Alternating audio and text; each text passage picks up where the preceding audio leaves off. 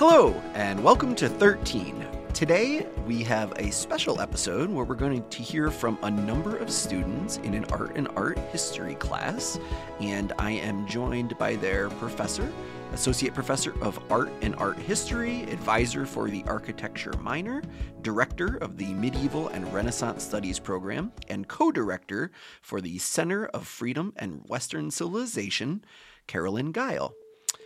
Welcome back to the program. Thank you very much, Dan, for having me. So tell us a little bit about this class and what your students put together. Absolutely. So this is a very special class. It runs every fall. It's technically called Arts 475 Senior Projects, and it's the compulsory capstone project that all art history concentrators undertake. There's a parallel class on the studio side for their senior projects as well.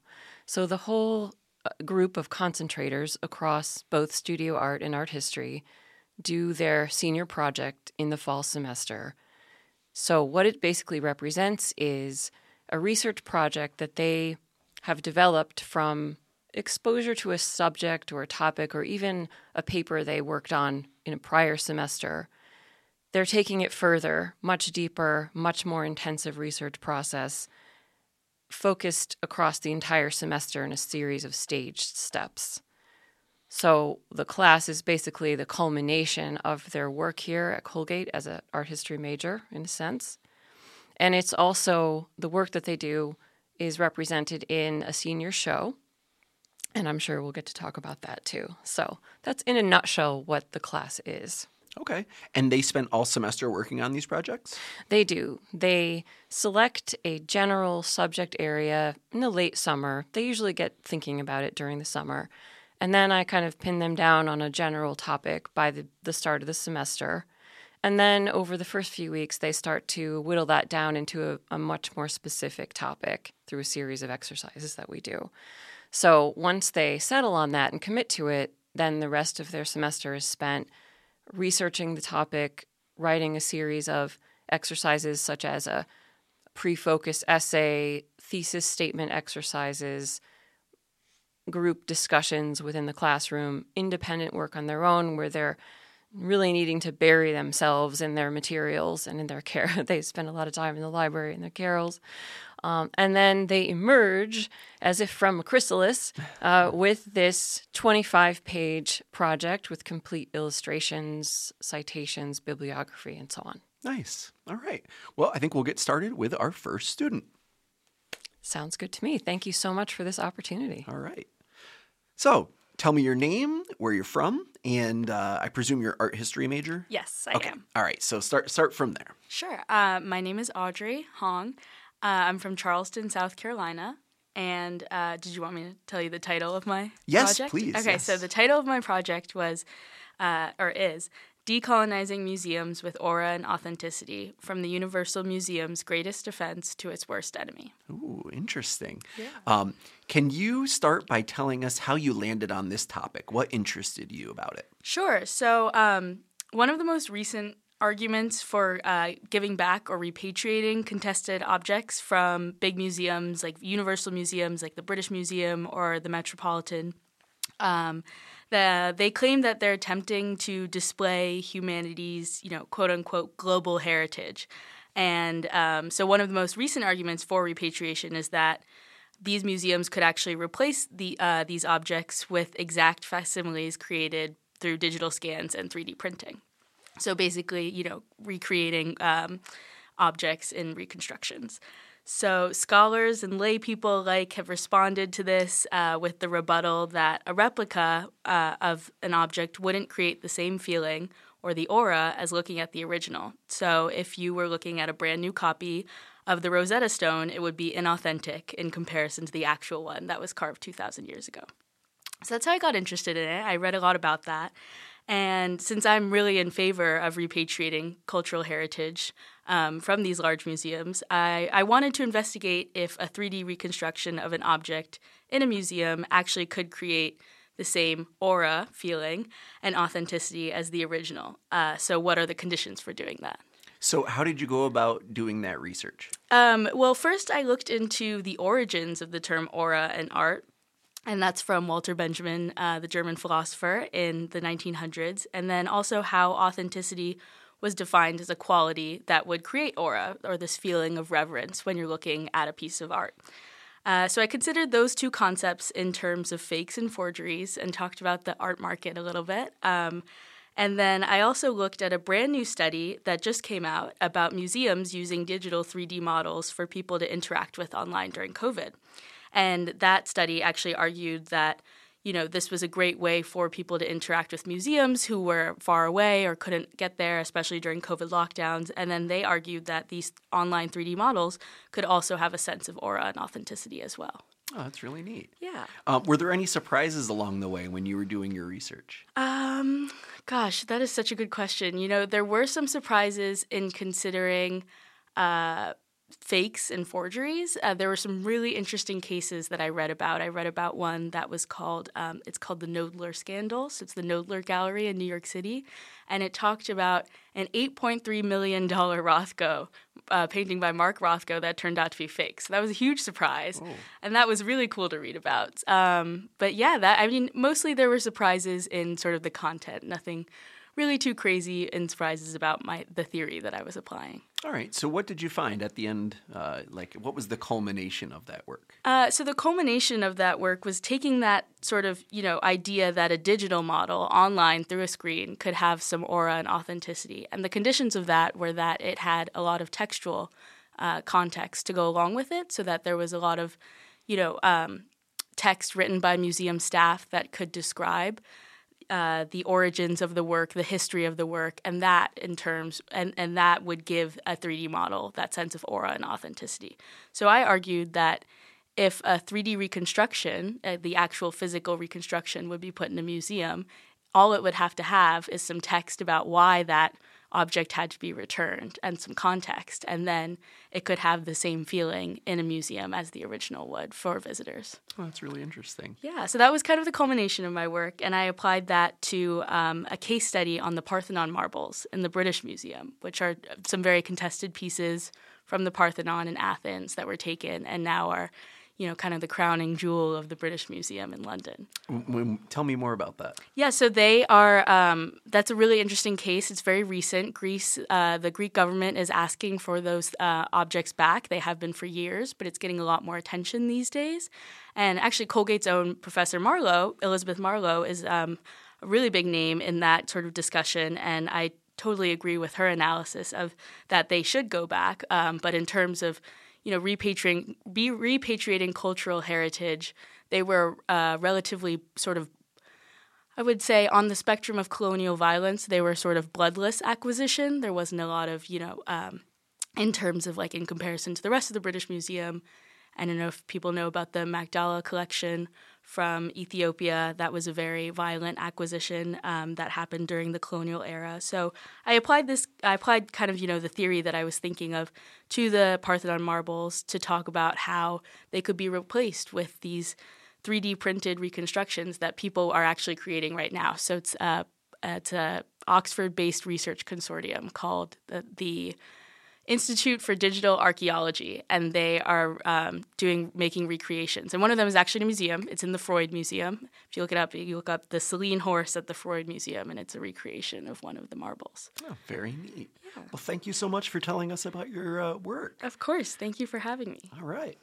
My name is Hannah Ditto. I'm an art history major. I'm from all over. This is a hard question for me. I've lived in California, Minnesota, Connecticut, New York, Wisconsin, so I've got a big range. The title of my thesis is Eclecticism and Refinement of the Psyche, a look at two of Charles Moore's houses for the architect.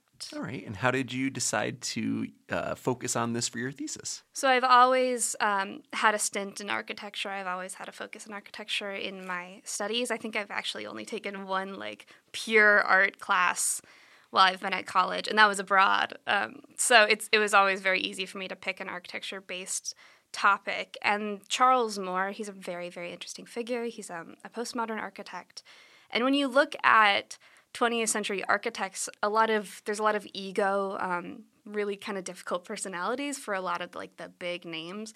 And Charles Moore just really stands out at that. He was like a very eclectic figure. He was a funny guy, life of the party, and he just like really emphasized teaching and learning and the human element, and wanted his clients to feel at home in their houses, and wanted people like, it wasn't about him, it was about everybody else, which is so great. So I chose him sort of because he really spoke to me as a person, and he, you know, it wasn't difficult. Okay. How did you pursue this research?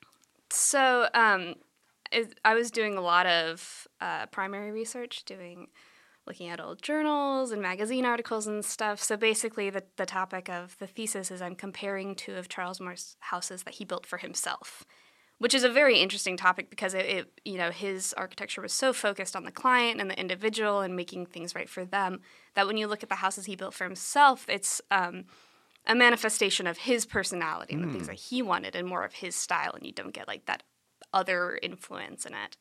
So these two houses that I chose, the first was built in Orinda, California in 1962.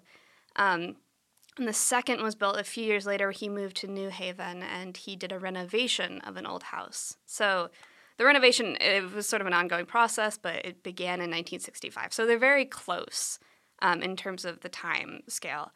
And they are completely different. Like, you could not pick two more completely different houses. Can you paint a picture of the architectural style that he's known for, and I guess the two different homes? Yeah, so Charles Moore is known for having a sense of humor in his work.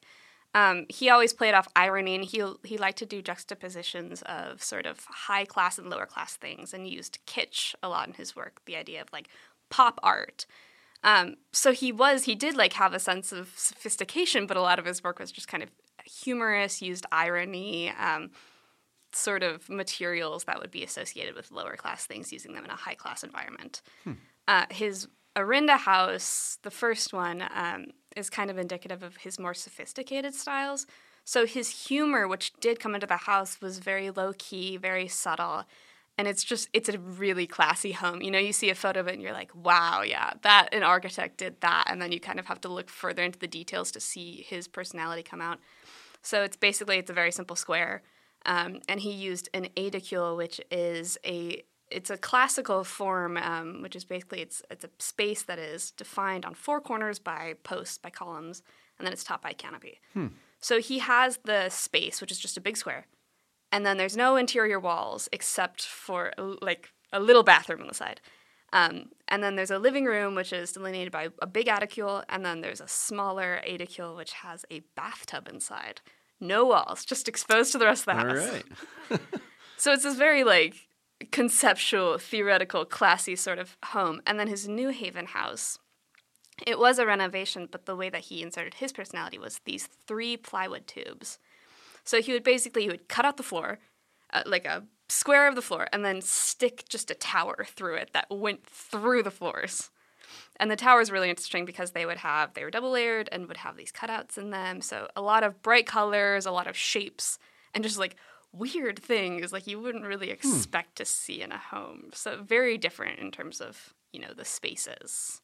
Orinda, classy, used. There was actually... there was some color, like bright colors in the house, but they were very toned down.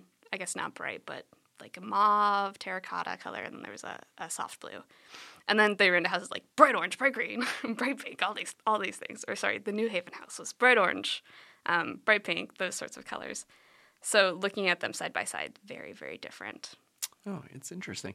And what was your final conclusion? My final conclusion was basically that the psyche was more refined in the Orinda house. So the psyche, Moore's personality, Moore's innermost personality and desires and subconscious manifestations of his like stylistic impulses and the way that he would live. They were present in the Orinda house, but it was very subtle, refined, and something that was it was sophisticated enough to be accepted by the architectural community at large. Whereas the New Haven house, he didn't hold back. He just displayed himself and his personality without trying to package it, without trying to make it classy, without trying to make it something that could be perceived by others. Like, he just wanted to do it because it was fun, right? So at the end of the day, like, it wasn't really accepted by the architectural community. It was seen as an expression of pop, as an expression of like this pop style and more eclecticism. But actually, the only publication that really took it seriously, and what was the most essential reference for me, was an article in Playboy magazine, which is completely unexpected, but it shows how differently these houses were perceived and were taken at the time. That is very fascinating. Well, thank you very much. Thank you for having me. All right. So hi, my name is Lucia Villano Alonso. I'm from Madrid, Spain, and the title of my paper is Reframing Wooden Frames, the Double Transculturation of Mudéjar Strapwork Wooden Ceilings. Okay, I won't try to pronounce that. Lucia, I go. No, not the name. The thesis title. So tell me, how did you land on that as the topic of your project? So I'm from Madrid, but my dad's from Granada, and I go back there every year, and it's a town that is very transcultural, so there's a mix of cultures. You can see a lot of Arabic architecture, Jewish architecture, Christian architecture, and I was very interested because in a lot of the homes, there's these wooden ceilings that look very Arabic. It's like they kind of look like lacework with gold, wood. It's beautiful. And yeah, I wanted to explore these ceilings, and I thought that this was a good opportunity to look a little bit more into my culture. Okay. So tell me a little bit about what you found. So the project actually was quite a journey in itself. Mudéjar is a word that means permitted to remain, and it referred to the Arabic population that was allowed to stay after the Spanish reconquest in 1492.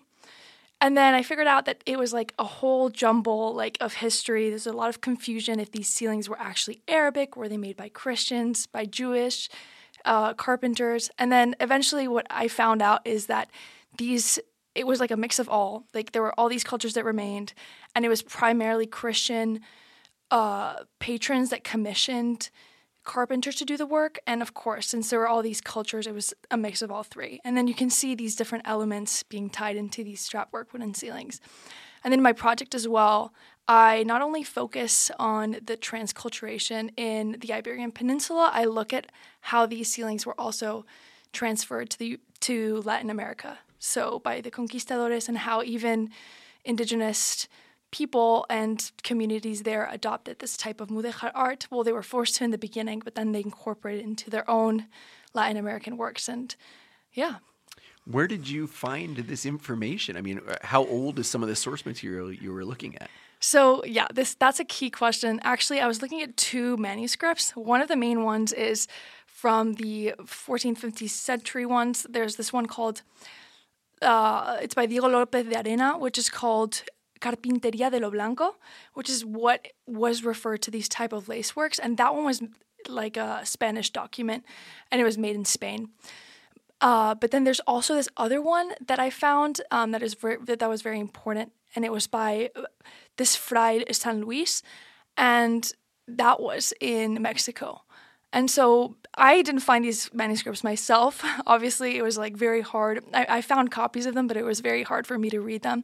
So there's this one main academic in the field for Carpintería de lo Blanco and these types of ceilings called Enrique Nuero Matauco, and he's key, and his works are really like encrypting and like decodifying all of the different elements, which is very cool.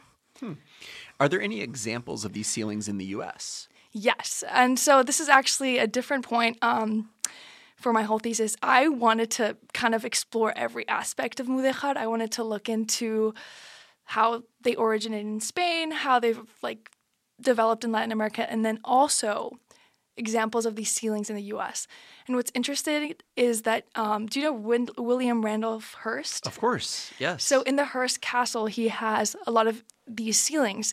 And there's a lot of controversy of how they got there, if they were stolen, looted when Spain was in crisis in the 19th century, and when it was very impoverished, some of the ceilings were taken down. And that's a whole aspect that I wanted to explore, but was a little bit too complex and too long to incorporate into this one. So that's hopefully something that if I go for honors, I can explore in my next paper. Oh, very neat. It doesn't show up in Citizen Kane, does it? Actually, I think it might. Ooh. I haven't watched that movie in a while, but I have to rewatch it. Very good. Any other surprises along the way when you were doing your research? Yeah, so many actually. The main thing was trying to figure out just what are these ceilings. I thought that they were quite. You look at them; they're super complex, and they seem like these works that take so long to be made. But then you actually realize that it's actually way simpler, and that's why they're able to be recreated all over Spain and also in Latin America. And they follow these structures called cartabones, which they're used like these three types of right triangles to make these wheels. And so even though they seem super complex, you watch YouTube videos. I mean, I'm not a carpenter, and I'm sure I would do a poor job, but it's way more simple than it seems. And so I think that was the biggest surprise. I thought it was going to be a very difficult process, and it's, yeah, not so hard. I mean, yeah. All right. And did you have an ultimate conclusion? Yes, kind of, yes. My conclusion was that I kind of assert that Mudéjar isn't just one type of culture. I think that there's a lot of literature that says it is Arabic or it is Christian, and I decide that it is a mix of all three. Also because of, like, the community at that time, some people were forced to change religions and all of that, so it doesn't really matter, like, who built it, but I agree that it is a mix of all cultures.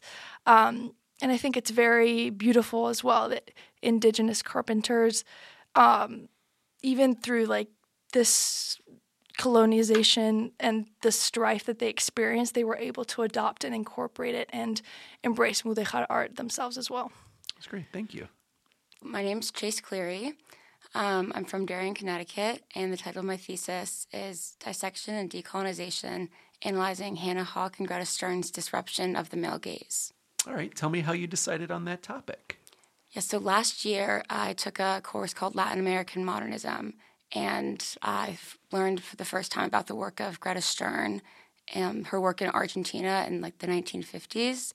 And what I was reading about her then, I did a paper on her, focused my research for that semester on her appropriation of photo montage to sort of reflect upon the conditions of motherhood and domesticity in Argentina and in the time of the New Woman. And then this year, I sort of wanted to go back to my first thoughts when I was beginning the research last year and combine her work with Hannah Hawks, who sort of is 10 years her senior and began appropriating photo montage to sort of engage that female perspective before Greta Stern. And I just wanted to look at how they both did it. Now tell me about the photo montage. Is this just a piece of art, or is this part of architecture, or what exactly is this? Or what does it look like? Yeah, so photo montage was a medium that sort of came along with the advent of photography, and it's associated with Dadaism and Surrealism, where it sort of takes various images and it reframes them and repositions them using different proportions, and it sort of creates a singular narrative within a frame, but with various different realities being depicted. Like it's using real images, but to convey something that's not feasibly possible. But by showing real images, you sort of have to reflect upon why those were put together and sort of what the implications of this scene in front of you means. Okay. And how did you go about conducting this research? So I started with looking at a lot of museum exhibitions and like their catalogs that went along with it, and sort of just understood how these two artists have been studied in art scholarship. And I was really surprised when I first began this because there's been no comparison of Hannah Hawk and Greta Stern, which it seems so obvious to me that they were doing very similar things and doing photo montage and sort of dissecting this idea of the New Woman, but they had not been sort of analyzed together in scholarship. So it was hard in the beginning because I thought I was going to have a lot of sources that would sort of help guide my comparison of these two artists, but I had to really get involved in two different areas of scholarship and then see how I wanted to pair them together. Okay, interesting. And what did you find along the way as you looked at them and you were doing this comparison? Yeah, so I found that while they were in the Weimar Republic in Germany from 1918 to 1933, they were doing very much the same thing by taking these male-curated representations of what like a woman should look like in media, and they were both sort of mocking that and using photo montage to satirize those images.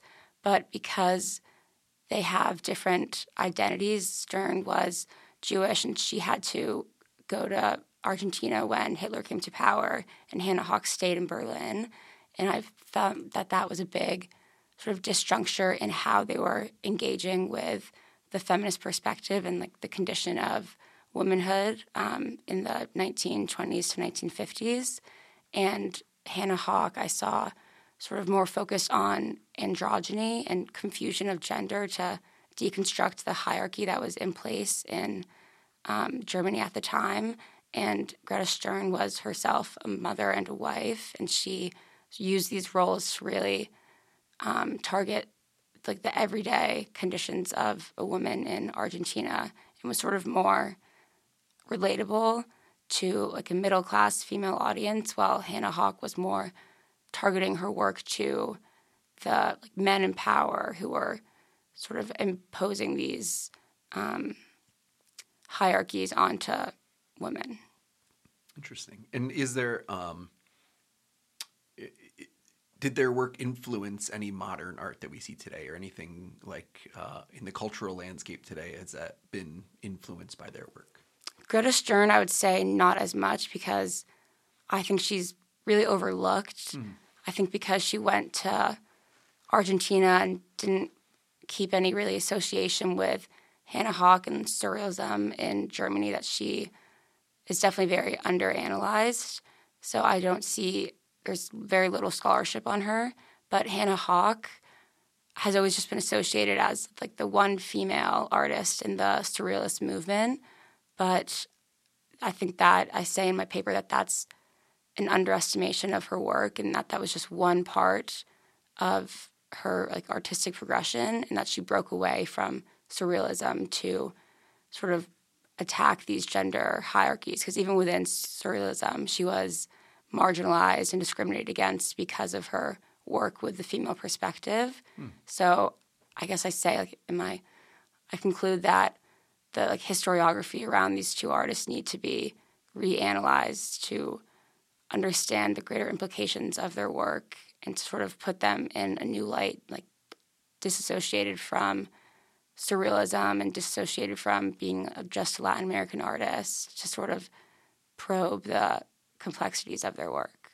All right. And are any of these works on display now? Like, can people go see them? Yes. I personally saw some of Greta Stern's photo montages at MoMA, and Hannah Hawk has a lot of work, I think, across the world, and she's just always put in a few of her pieces with, if there's a surrealist exposition or exhibit, they just put her work alongside like Raoul Hausmann and Walter Peter Hans, and they just sort of lump her in with this broader umbrella of surrealism, but not so much in like a feminist way. They just sort of see her as the female surrealist. Interesting. Hi, my name is Madison Matroni.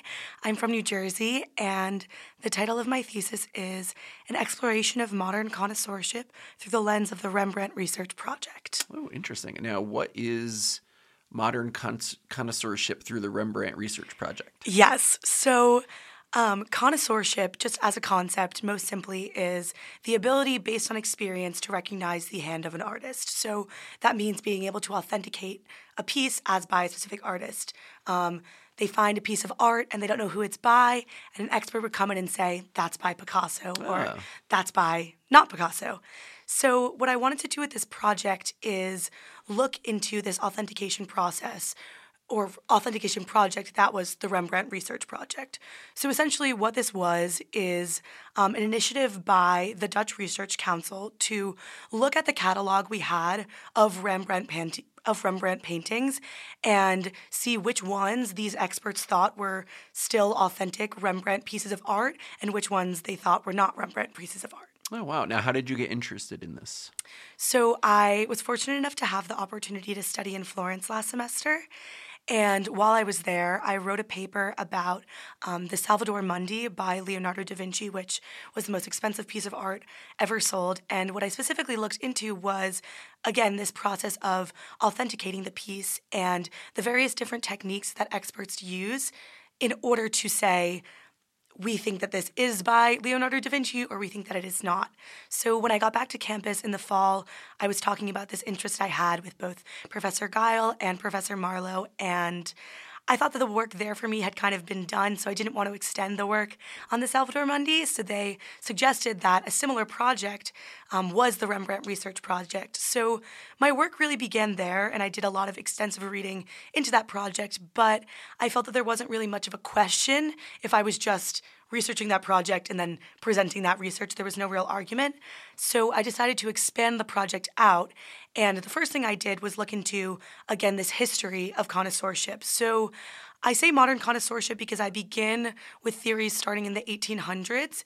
And in my paper, I looked at three main scholars that really contributed largely to the ideas we have today about what methods should be used for connoisseurship, and then how those ideas influence the methods they used in the Rembrandt Research Project.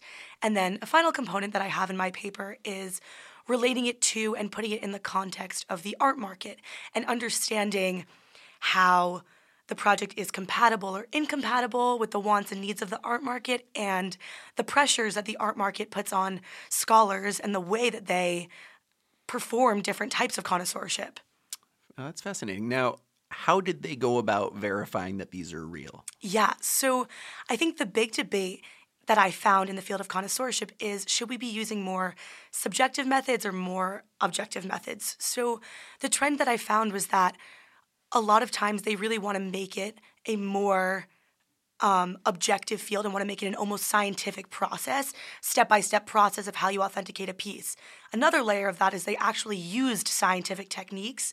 So they use these scientific techniques to try to look into the dating of the panels or the dating of the paint in order to see if it's from the correct time period. And I think they were very hopeful that these scientific techniques would yield very definitive answers about whether or not this was by Rembrandt. But in the end, what they found and what I found from my research was that these scientific techniques or these scientific methods of inquiry don't really get the full picture because art is really this subjective field, and being able to get the full sense of a piece of art or just understanding the aura or getting this intuition that it is by an artist, as much as we want to make it more of a subjective process, an objective process, there's always going to be this subjectivity, and there's still value in that subjectivity. So is it possible that using this scientific method to identify it, you could miss something that would fall outside of that scale? Is that the idea? Yeah, I think so. I think, number one, it just doesn't encapsulate the full picture. I think, number one, it's not advanced enough. There's not enough techniques to really show everything. But also, like you were saying, just understanding it more as a whole and less as these little scientific pieces of evidence is sort of the best way to do things. And often combining this scientific evidence with other modes of inquiry is the best way to authenticate these pieces. Oh, interesting. And I guess, spoiler for the end of the Rembrandt project, how many were real? How many were fake? Did they discover any fakes? So interestingly, this project went on from 1968 to 2004. And it had a variety of different directors and a variety of different team members. And actually, at each stage of the project, they took out pieces and then put pieces back in. So each catalog, there's around 6 of them, has some pieces taken out and some pieces put back in. So I think it just shows that this really is an objective process, and you really just need to take authentication processes as objective and as someone's opinion. You're never really going to have the absolute answer. And I think that's something I've also learned from this project, is that we just need to accept that at the end of the day, these are people's opinions. That's great. Hi, I'm Audrey Chan. I'm from Grand Forks, North Dakota. And the title of my thesis is Recognition and Reconciliation, Developing Indigenous Sovereignty in Contemporary American Art Museums. All right. And how did you decide on that topic for your thesis? So it's kind of interesting. I developed this passion for contemporary Indigenous arts through a series of different exhibitions that I was lucky enough to work on, both at Colgate and just in the museum world in general. So the summer after my freshman year at Colgate, I actually worked at the Longyear Museum of Anthropology on an exhibition titled Makers and Materials of the Americas. And in that exhibition, I was able to work with several pieces of contemporary Indigenous art, kind of surrounding the question of why was that art in the Anthropology Museum and not at the Picker Art Gallery. So that kind of sparked my interest and led to the development of an exhibition at the Picker Art Gallery of that very collection. And so I was able to lead an exhibition titled Living Legends that featured those pieces for the first time at the Art Museum, which was a really monumental moment because it was this kind of transference of the understanding that contemporary Indigenous art should be recognized as art rather than solely anthropology. And from that, I was very lucky to have an experience working at the Whitney Museum of American Art on a retrospective of the artist John Quick-to-See Smith. And that was a really informative experience for me, and I was very excited to be working on the project because it was the first major retrospective of an Indigenous artist featured at the Whitney. And that's where I really became interested with this question of why is contemporary Indigenous art not considered a part of contemporary American art? So what did you find? Well, I found that in terms of how we see contemporary American art, there's this gap currently where Indigenous arts are kind of left out. And with the development of critical museum theory and initiatives towards diversity, equity, accessibility, and inclusion, we're starting to see that this is a major area that needs to be worked on, and contemporary American art museums are really trying to fill that now. Despite being Indigenous to the land, Native perspectives are often excluded from narratives of history produced by museums. So museums and contemporary Indigenous artists have really had a tenuous relationship that needs to be tended to in order for contemporary Native American art to enter the schema of American art. So my paper basically highlights some different considerations that I think that contemporary American art museums should take in order to kind of reconcile this relationship. One of which is expanding our ways of knowing. There are a lot of problematic stereotypes that skew the way that we perceive Native art, including this kind of idea that Native American people are of the past or that their arts are overly traditional. So I basically challenge museums to expand their existing understandings of categories like Native art to be seen as intersecting with American art and contemporary art. So Native artists don't live in this sort of bubble that is exclusive to Indigenous art, but instead they're very much present in the dialogue with contemporary art around the world and should be given the opportunity to engage in such visual conversations. And with that, I also feel that there's a very important point to be said about relinquishing authority within the museum. Museums are often thought of as this sort of absolute voice, but Indigenous peoples have not historically been given the right to tell their own stories, and that's where I feel that this idea of sovereignty really comes in. The right to self-representation is Indigenous sovereignty, whether it's aesthetic freedom, interpretive freedom, cultural freedom.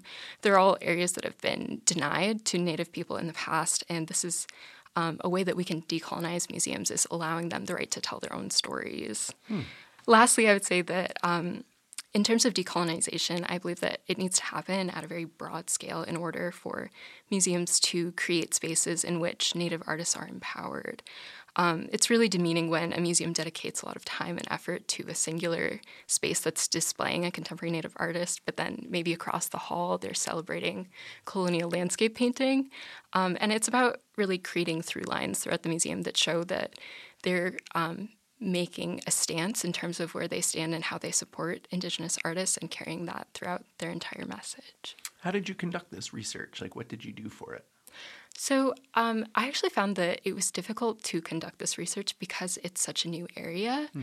There's kind of a lack of scholarship, but there still is a developing area. And I found that I had to sort of look beyond the art historical material into Indigenous studies and into exhibition reviews because it's very much an interdisciplinary field right now and growing very much out of Indigenous scholars.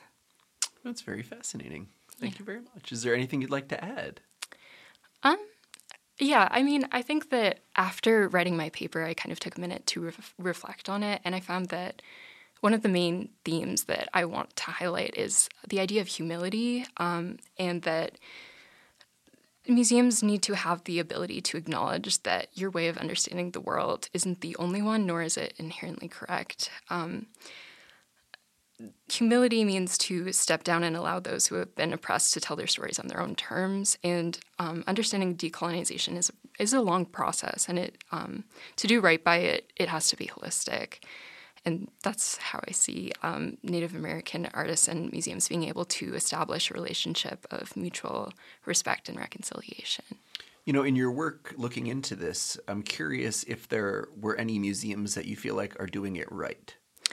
Yeah, I mean, all museums have had kind of this difficult relationship at first, but I did a lot of research on Canadian art museums just because they've been really focused on truth and reconciliation within Canada. So the National Gallery of Canada kind of started from a place where their first acquisition of a Native American art piece was seen as kind of performative in a way, and there was a lot of backlash saying that, oh, they were only collecting for the sake of saying that they had Indigenous artwork.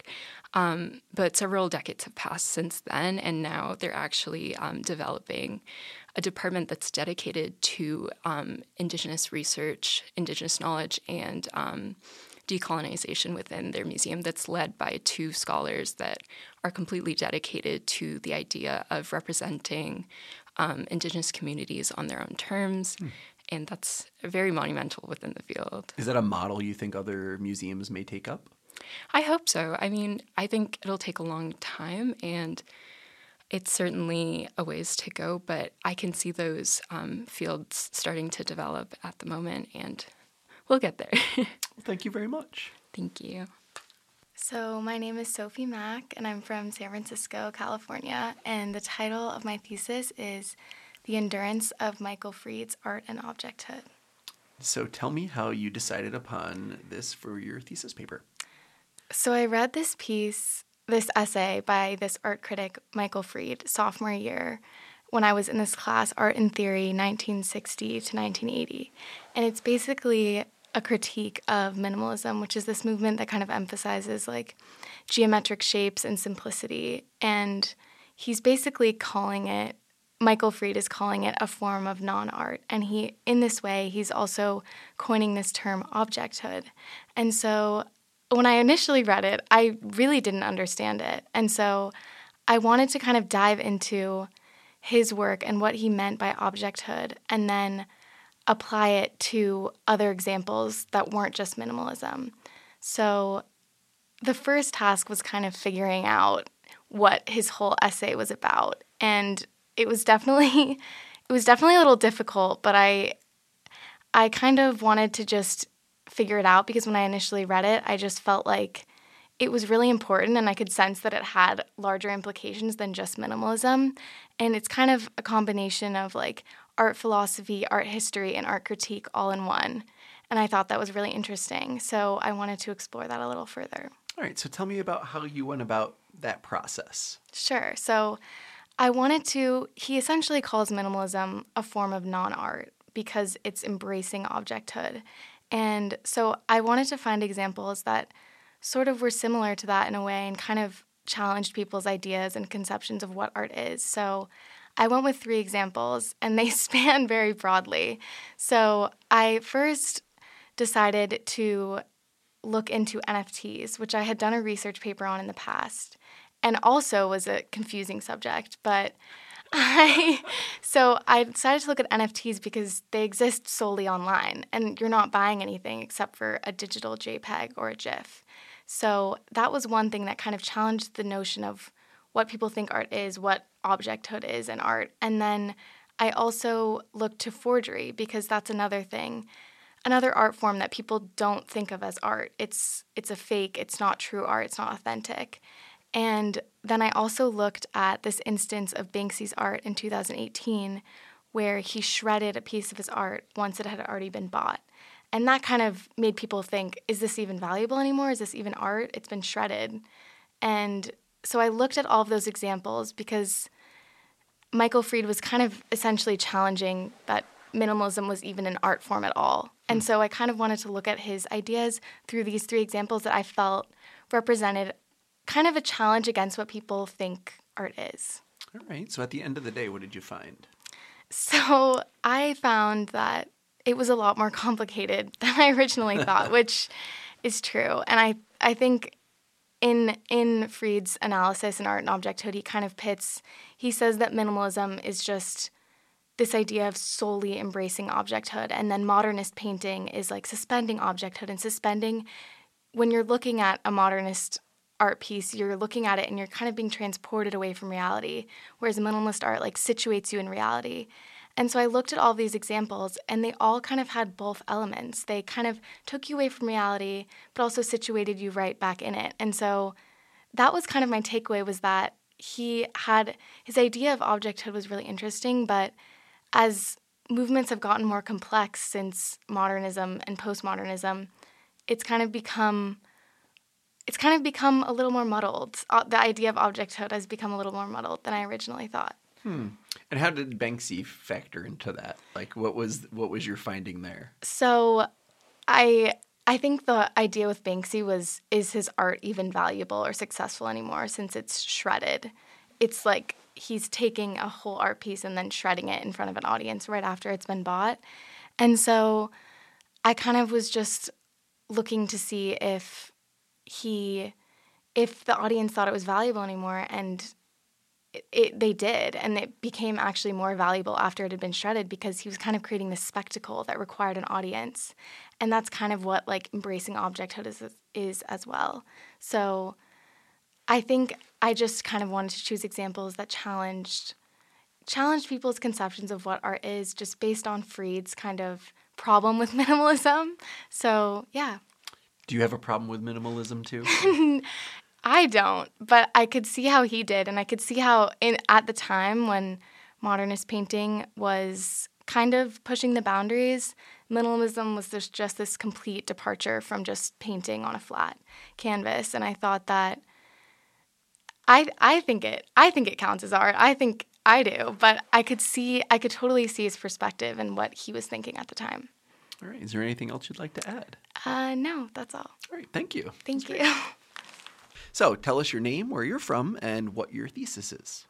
So my name is Eliza Ge, and my Chinese name is Yiting Ge. I'm from Nantong, China, and my thesis is about a journey of self-exploration reframe He Chenyao's performance art beyond political subversion. Okay, so tell me how you got interested in that topic. So I'm not interested in Chinese contemporary art, but the literature in this area mainly concentrates on male artists like Ai Weiwei and Cai Guoqiao.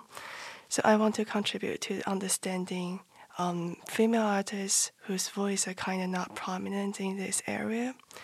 And I found He Chenyao, the artist I wrote about, particularly fascinating. So her art connects personal experiences to broader culture and social meanings. Through self-reflections, she explored how the social environment shapes her identity as a female, as a daughter, as a mother, and as a citizen. So I'm strongly connected to the way she uses her personal experience, and that's the reason I got into this topic.